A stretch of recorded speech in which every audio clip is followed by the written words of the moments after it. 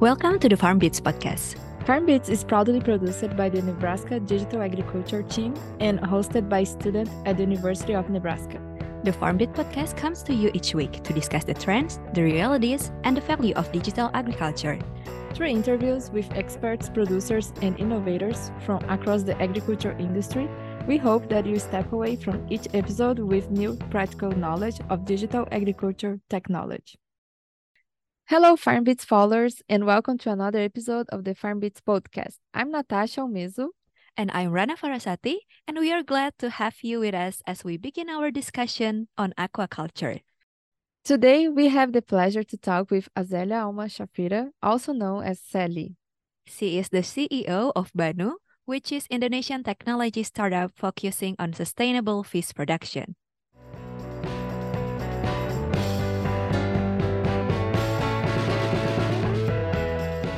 Yeah, hi everyone. I'm Azelia Alma Shafira, but people call me Sally. I'm from Indonesia, born and raised, and I co-founded and also I'm leading an aquaculture technology startup called Banu. So Banu is doing things to solve the productivity issues in aquaculture, especially in calm water aquaculture such as tilapia, catfish, shrimp, and other commodities, especially in Indonesia, by producing Internet of Things or IoT-based solutions such as microbubble aerators, water quality sensors, and also remote monitoring system, so that the fish farmers can produce more with less, less costs, less water waste, and also less carbon emission.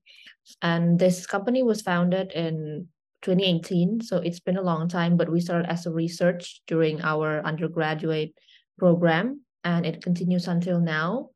And the co-founding team is actually pretty diverse. I myself did not come from aquaculture or agriculture background, or even like a technology background. I came from management background. I studied management in undergraduate and continued my master's in London in MSc in Innovation, Entrepreneurship, and Management from Imperial College London. And some of my co-founders, like they all came from different backgrounds as well. My co-founder and COO comes from mechanical engineering, and then one came from electrical engineering, and one came from aquaculture. So we all just gathered our knowledge together to build this company from the ground, basically, until now we have commercialized in Indonesia and some other countries as well. Really cool. That is really interesting that you have such a diverse team and you also have like quite different background than aquaculture, but it's still useful to manage the aquaculture itself. So I was like curious, like what makes you interested in the first place, like to jump in this aquaculture industry, especially like in Indonesia? Yeah, it's quite an unexpected turn of event for me because I never imagined or like didn't have any experience in the field. But it started from joining some competitions as a student. We students are very ambitious in, fulfilling our CV and etc. And then it was actually because the co-founders are my friends or like friends of friends. Yeah. So Fajar, our COO and co-founder, who basically founded or invented the technology, the microbubble technology, he started as a research assistant of one of the lecturers, and then he wanted to spin it off, like the technology, into something that's more commercial. So it's like shifting from research focus to commercial focus. And then he wanted to join this accelerator program, but he didn't have any big business background, and asked some people to help him. And then we just like my friends introduced me to him, and then he pitched the idea of using this technology for aquaculture. And I have always been interested in food tech because I love eating. And then I live nearby like a rice or like a paddy field, like rice farm. And I've always wondered like what goes behind the scene of what I'm eating, like what's on my plate every day. So I thought like just want to try this industry because I used to join competitions, but it's mostly about business or like economy, and it's a breath of fresh air for me. And then I started to do the research about the industry and just felt like, oh, there's so many potential, but like lack of management is one of the biggest things. So when we won some of the competitions, like global competitions, like Cisco Global Problem Solver Challenge, and then Thought for Food and MIT Solve, we got this exposure and also some kind of funding to further our research. And as I get deeper into the industry, it fell deeper into the industry compared to some of my like the usual career path that my peers go to, like banking or finance or consulting and etc. It just feels different for me. Like it's just something that I think more of people on my side, like from my background, needs to do, like contributing what we know to to improve the management of the underground or like different industries like agriculture, aquaculture, and it's great to see how the industry is improving, or like how um, if Banu itself can improve just from a better management or like a better business model or like better planning, better strategy. And this is how, at first I was like blind, leading the blind. But now I get more involved in the industry, and I know more people in the industry, and I feel like it's actually very fun, contrary to popular belief that agriculture is pretty boring or like old fashioned. No, it's actually a very advanced industry, and technology is like very popular in this space. And it's exciting to see people getting more involved and keeping more interest into this industry. So yeah, that's one way to put it, how I fell in love deeper and deeper into aquaculture especially. So, Sally, can you talk a little bit more about Banu? And then, so the industry is introducing the microfish, right? Yeah. And the fiscal, can I say Mhm. fiscal? Right. So And can you tell us a little bit more about those technologies? yeah, so actually, like microfish, the microbubble aerator, it wasn't meant for aquaculture. So the research was conducted in a water waste management. And then we feel that, or like Fajar felt that, um, he doesn't think like it's like a like lucrative business. Like the market is not very big. And then we just discussed, and then one of my friends was from aquaculture, right? Like he studied aquaculture, and he felt like let's just try this for fish farms. And then we got like a collaboration from one of a company in Indonesia to do some CSR.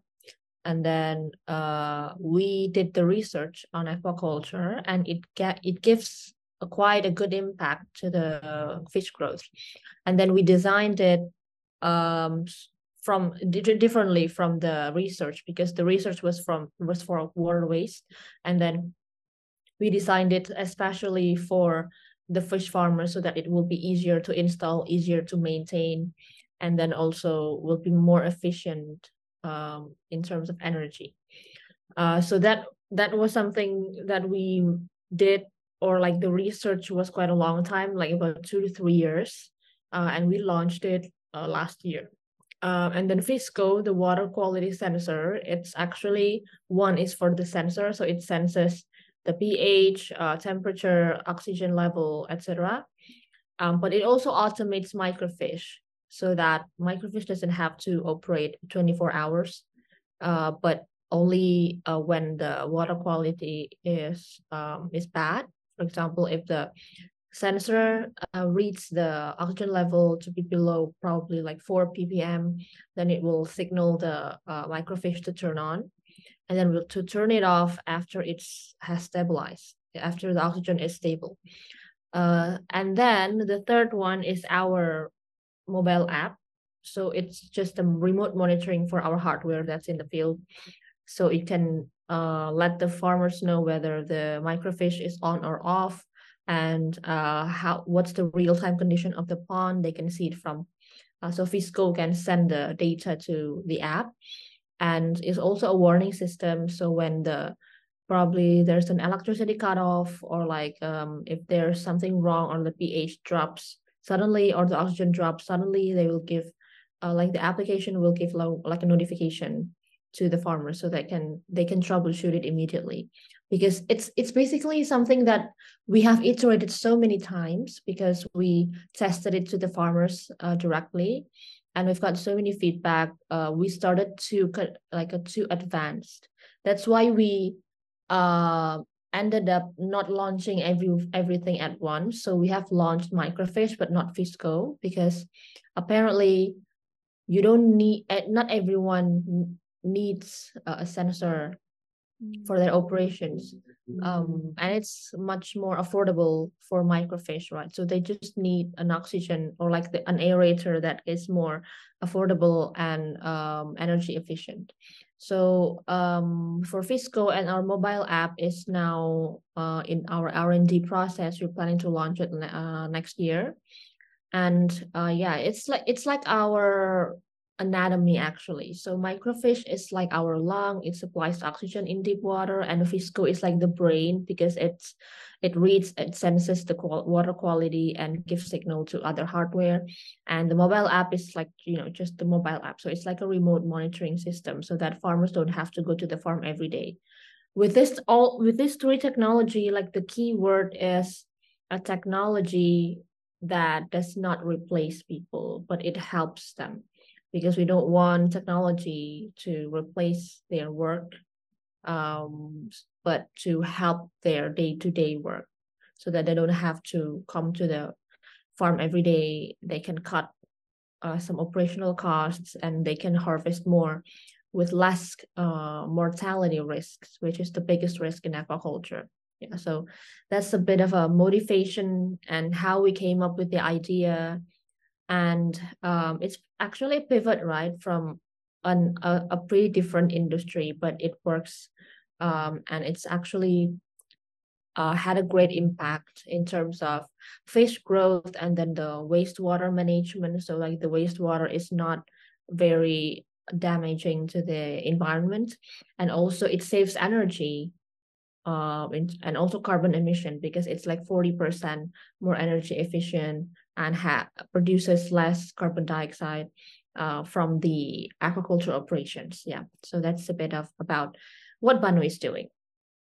Oh, nice. Yeah, I really like it, all the technology that you are doing and providing to the farmers, because I can see it's really sustainable. Your industry focus in a sustainable production, so it's really cool. And one thing that you pointed that I really like it as well is when you said the technology that you are developing is not to replace people; it's just to help them and to improve the management and the activities as well. So I was just wondering, do you face any challenge with especially small growers to introduce the technology to them, or to make them accept those technology?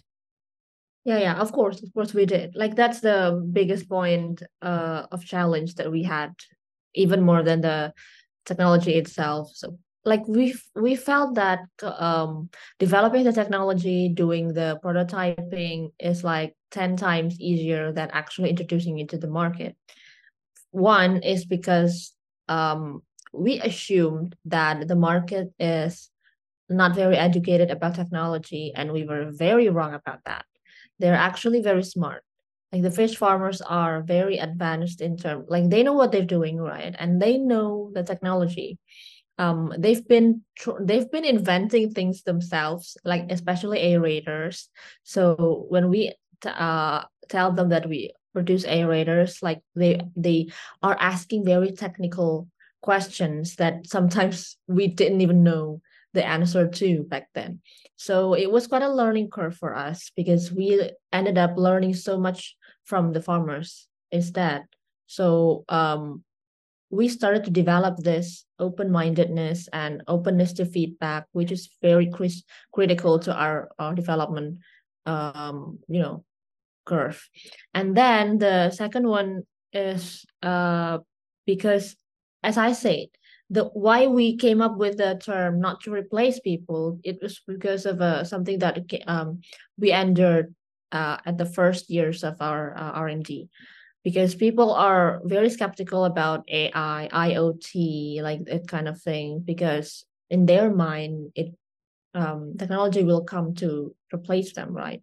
And in some cases, they do, because like as we know, like some technologies like auto feeders or like auto what, automatic what, artificial intelligence, blah blah, AI based what, and they do replace some of the work the farmers are doing, like because of automatic feeders, they don't have to have manual labor or like people to give the fish feed to the fish. So yeah, they can cut like labor costs. So there's some kind of like a tension between the technology producers and farmers at first, because they always think that we are coming to replace you. So that's why our campaign has always been, since that point on, to let them know that we're not replacing you, we're helping you. We want you to still have your job, but you don't have to do it this you don't have to do the manual labor too hard. Like they don't have to come to the farm and then produce the same harvest, but with less effort, with less energy wasted. So that's the main thing that we have to educate them, because not everyone will accept technology easily, because yeah, they're afraid to be replaced. And then the third one is um it's a very traditional industry, so we have to do a grassroots marketing basically to um do a market penetration. We have to go to each farm, go to the field, and lots of the farms are in rural areas. So it took a lot of time, and even during the prototyping, if you want to do some pilot projects with the farmers, aquaculture is like it takes time. One cycle usually is like in 3 or 4 months before the farmers harvest. So if you want to know the impact of our technology, we have to wait for 3 to 4 months for them to harvest. That's why it took years for us, because the trial and error is not as quick as maybe like social media or Facebook, when you can just do a survey and just do A/B testing, and for 1 day and it's over. We have to do A/B testing for one cycle. So that's a bit of a challenge. A lot of operational challenges and climate challenges. Like we cannot predict the weather. Some of the research failed just because of like a sudden raining season, or like unpredictable weather, or like a disease outbreak, something that we cannot control. And it's something that we learn along the way, because we were undergrad students, like we don't know everything at once. So lots of learning, and how we persevere until now is just because our team is very passionate about what we're doing, and we all have the same, like a shared vision. Like we all have different backgrounds, but somehow, despite having other, maybe during that time they have another job or they have another commitment, they still have time to develop the product and go to the market to do the research. So that's like one of the keys of how Banu is surviving, is the people itself, delegate themselves. Yeah, thank you for sharing your thoughts.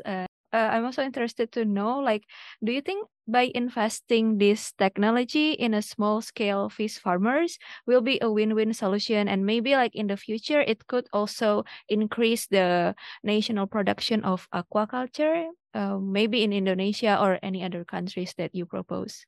Yeah, I think the best way to invest in the nationwide aquaculture industry is through the smallholder farmers, because 90% or like even more than 90% of the production of aquaculture is from smallholder farmers. So that's why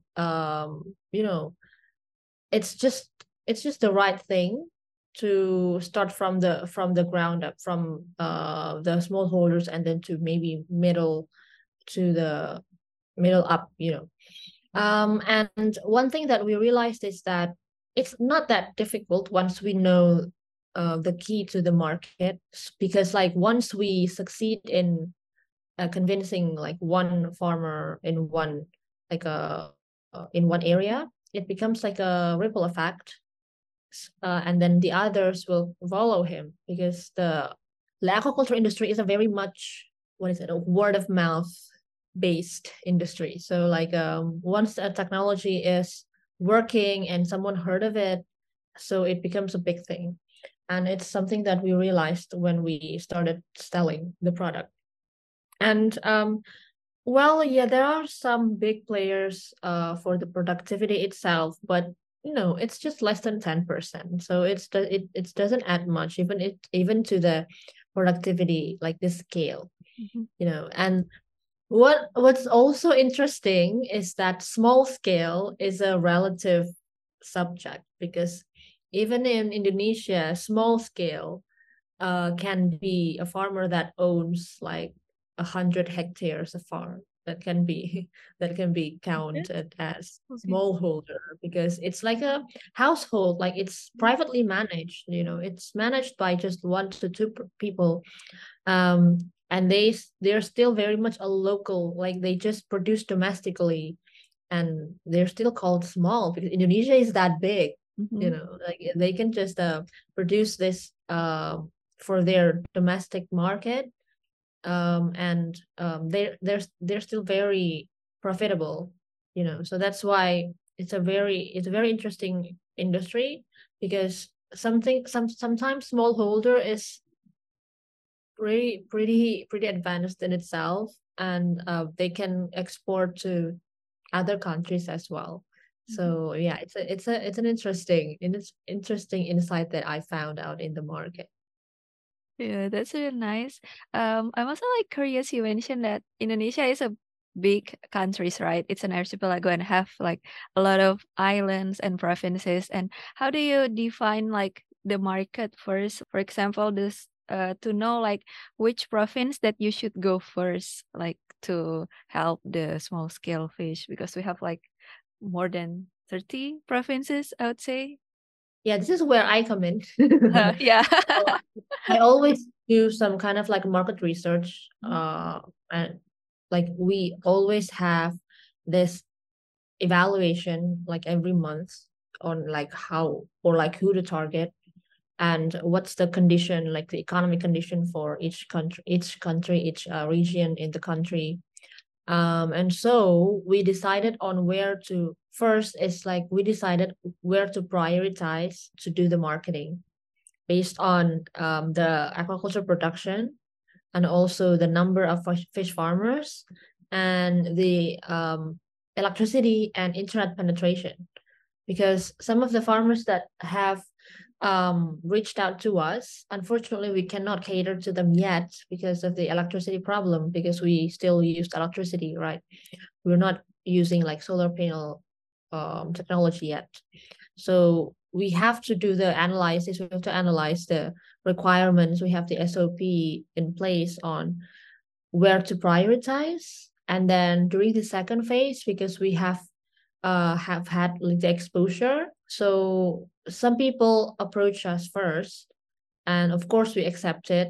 Most of the time we just have this priority, oh, you're from this area, so we have some kind of promotions and etc. That's where I come in, because every region has to be treated differently, and for the priority areas we have to make sure that we get to them quickly. So that's why we have different promotions, we have different approach, we have different channels, like marketing channels and sales channels for each of these regions. So despite having like Indonesia is a big aquaculture country, right? But like every region has different commodities, has different like a favorite species that they grow. So this is also how I uh decide on the marketing or like the business strategy. Is like, okay, this area is big on shrimp, this area is big on tilapia, and this area is big on probably pangasius. And okay, so what should we prioritize as of now in terms of business profitability? If we're prioritizing on shrimp, then we push more our marketing and advertising towards shrimp farms. And for the different month, it can be for tilapia because we're developing this product probably. So it's always about the business management of things that we have to come back to every month, despite having different technology. Our main focus is to define the market for every month, or at least every quarter, because the development is very quick. Like sometimes, okay, this month the shrimp market is big, and then the next month it's very low because of there's a disease outbreak, and like the market is very fluctuative, like it's very fluctuating. So it's something that I have to do. I have to really pay attention to the market, because this, like, the aquaculture market is very unstable in a way, but there are lots of opportunities that we can tap into because of the many commodities we have in Indonesia here. Like we have like hundreds of different species that is very doing very well in the market, and we can even like export things to other countries. Yeah, this is cool because it's important to analyze the market, right? You need to have all this information to know where you can invest more as well. So Sally, going back to the mobile app, I think this is really cool, especially for the aquaculture, because as you mentioned, you don't need to be there all the time. You can receive all those information. So can you explain us a little bit more about the app? And I was thinking, does Banu do some training for the farmers to use the app? And also, if they don't have the internet, the service in that time, if they can still receive the data after they get the service, or how it can, how it works when they cannot have the service all the time, or if they have some issues with this. Yeah, so our mobile app is very much dependent on mobile data or like internet, because it's connected to the sensor, right? So we're using Wi-Fi for that. So that's why for areas that are not penetrated by the internet yet, it's very difficult to access the mobile app, especially. Maybe they can access both microfiche and Fisco, but mobile app is very much dependent on internet.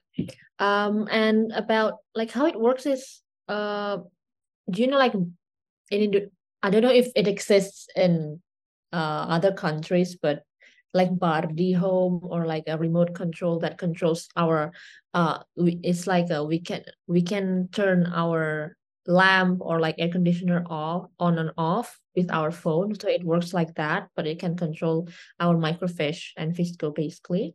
And we are trying to develop a sensor that can sense the water quality and record the data in real time, but without using too many sensors because it's pretty expensive. So that it can collect data for predictive analysis for the next cycle, so that we can see that, oh, in this cycle, in every time it hits second week or maybe fourth week of the growing cycle, the pH always drops. So okay, so there's a trend in that they can sense, or like they can understand what's happening. So it combines the farmer's knowledge or like gut instinct at least with a real-time data, so that they can make a more data-driven decision making. And everything is like recorded and can be seen through their smartphone, so they don't have to access too complicated like database in their laptop. They can just see it from their mobile phone. But yeah, you're right, like this is like the limitation is still it's still dependent on internet, but then we also find out that actually internet penetration growth is quicker than electricity penetration growth in Indonesia. So more cities are getting internet, but not every city gets more electricity, so that's why it's a quite opportunity for us actually to push through with the mobile app. So that's a good news. Do you know if that is, how can I say, it's a more common issues that the growers can have when they are using the app, for example? I don't know, maybe the pH of the water usually is something that they see more issues, or the temperature or the oxygen. The main issue is that they actually know when something's happening to their pond, but they don't know what's wrong. So how the sensor will help is to define what's wrong with the pond before it's too late. Because usually the problem is that not that they're not aware, because sometimes like if the pH drops, usually they smell something or the water gets different color. But then they don't realize it until in the morning, until there's like a sunlight, but usually the change happens at night when they're sleeping. So that's why this industry has no business hours. A lot of times, like the farmers have to go to the farm at 3 a.m. just because there's like an electricity cut out, or there's just like a massive fish death happening. So how the app and the sensor will help is that they can sense the danger or like the adverse event immediately, so that they don't have to come to the morning and see that they're too late, so they can treat it immediately, because that's one of the biggest concerns that we learn. So like they always say that we don't need AI yet and stuff now. We just need this a warning system that lets us know when there's something happening in our pond. You don't even have to solve it. We can solve it by ourselves. We just have to know that. We just have to be aware that something's happening um, before it's too late. So that's it. That's why one of the biggest learning we gathered is that it's not just like advanced technology, automation, and etc. It's more about how we cater, or like how we help the farmers to be more educated, to be more aware of what's happening to their farms, to help them more in tune with their farms, instead of making them distancing them from the operations, because like some of the automation makes the farmers not even aware of what's going on. So, but our main concern is that we need them to be more, again, closer to the know-how, to what's going on to the farm. But technology is supposed to help them, not to distance them from the operations. Yeah, that's really a brilliant idea, like to connecting what the farmers have actually on the pond and show it on the application and make them still be close to the pond itself and not distancing themselves. I was like wondering, in this app, are you also like giving them kind of like a reminder, like when to turn on, turn off the micro bubble? Yeah, notification. Yeah, notification. Our automation is actually have different types. One is based on timer. Mhm, If the farmers do not buy the sensor, they can automate it still, but with a timer. Like it turns on maybe every um 9 a.m. and then turn mhm, off every like in every 10 hours or so. mhm, So with that kind of automation, we can notify the farmers that, oh, your microfish will turn on in maybe like half an hour. mhm, And then when suddenly the microfiche turns off with outside of the automation time, mhm, it will also notify the farmers something's wrong with the microfiche, because it's not supposed to be off right now. So mhm, it's things like that, because it will it will they can self-analyze, right? So okay, so when the microfish is off when it's not supposed to be off, maybe the electricity gets cut off, or Mm. maybe there's something wrong with the microfish, so they come to the fish farm only when there's something wrong, instead of usually they have to come every day. So it's like sometimes it's a waste of time, right? Because Mhm. they have to come and then nothing happens. Yeah. And really it's quite far from their home. Like the farm is usually quite far from their home. So we're trying to have a more efficient costing to their farm. In the mobile app, do you have like any other information that you show farmers in the dashboard? Maybe like the progress of their fish farm, maybe like production, or I don't know, maybe the market price or something, or it's more likely the condition, like the environmental condition of the pond itself. For now, we're focusing more on the upstream, on the production side. Our focus is to how to display the data that our sensor and microfish collects and then present it through a graphic. So they have a dashboard, right? A dashboard that shows the condition of their pond.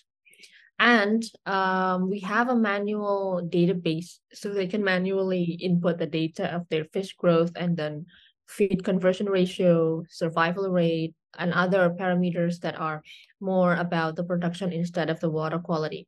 Mhm. But for the marketplace, we are not going in that direction yet because there are already marketplaces, and we are focusing again. Our focus is mainly on water quality, Mhm. and for the future plan is to maybe not focus so much on marketplace for the fresh fish, like Mhm. for harvest for the harvest, Mhm. but more on the input side. So we will have a marketplace, but for the fish feed and then the other technologies, to help them get the most affordable input for their cultivation. Because one of the problems is that they cannot get quality fish seed, Mhm. fish feed, or like what is it, like some kind of supplements that in Yeah. their local area. So we have our own focus, and that is stream side, sorry, in the pre-harvest period. Wow, I can see Banu has a lot of things to Yeah. provide for the Farmers. growers, for the farmers. Mhm. And Sally, so the industry, right? The Banu, do you have any plans to uh, have this service or have this technology in other country instead of Indonesian, for example, Brazil and US? Mhm. Yeah, sure. Actually, yeah, of course. We see that our technology is very versatile to all conditions, all species. We got some demands and orders from other countries like Ghana, India, like Latin America. We are shipping our product now to Ecuador, actually. It's a big shrimp farm, right, in Ecuador. Um, so we're seeing that we're going to expand quite soon. And it's mostly to aquaculture countries in India, Thailand, uh, Brazil, Ecuador, and such things. And what we need is maybe now on the more on the legal side, because one of the challenge we are facing right now, we have a market, we have defined the operational procedure. Now we're more on the scaling up side, which is also a challenge in itself. Again, we have no industry experience in manufacturing and like IP or things like that. So it's more, we have to learn pretty quickly about how to distribute these electrical devices to other countries because it's a very strict regulation that we have to face. But yeah, it's a big market, but also it's a big responsibility. So a lot of things that we are dealing right now is not even related to product development or even aquaculture anymore. It's more on that legal administration, financing, and marketing. So yeah, and not it's the next step to every, I guess, startup, right? Now we're more on the commercialization phase.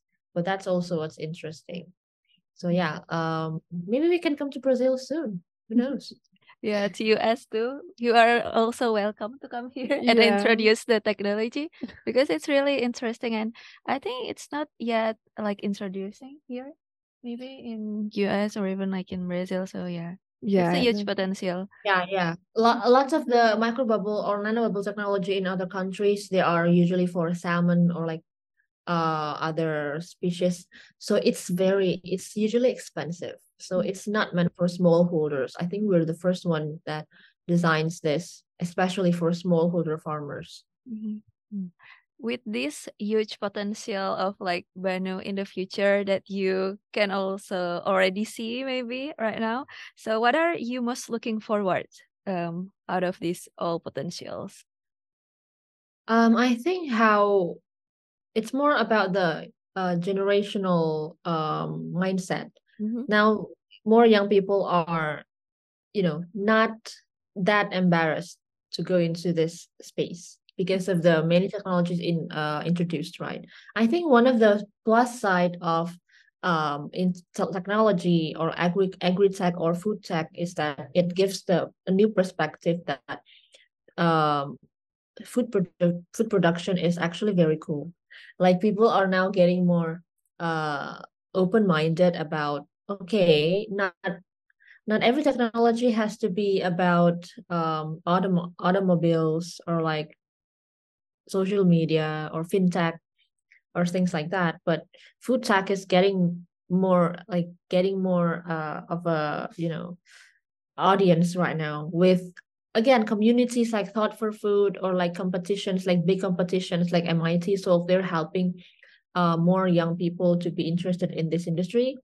And I'm pretty and also for aquaculture especially, it's getting more and more it's getting more attention from the government also. So it's a good opportunity for us too. We're getting more government projects compared to maybe 5 years ago.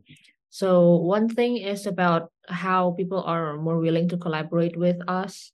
And I think the future of aquaculture is pretty bright because it's now replacing capture fisheries, and it's more sustainable. And people are getting more interested in sustainable food production.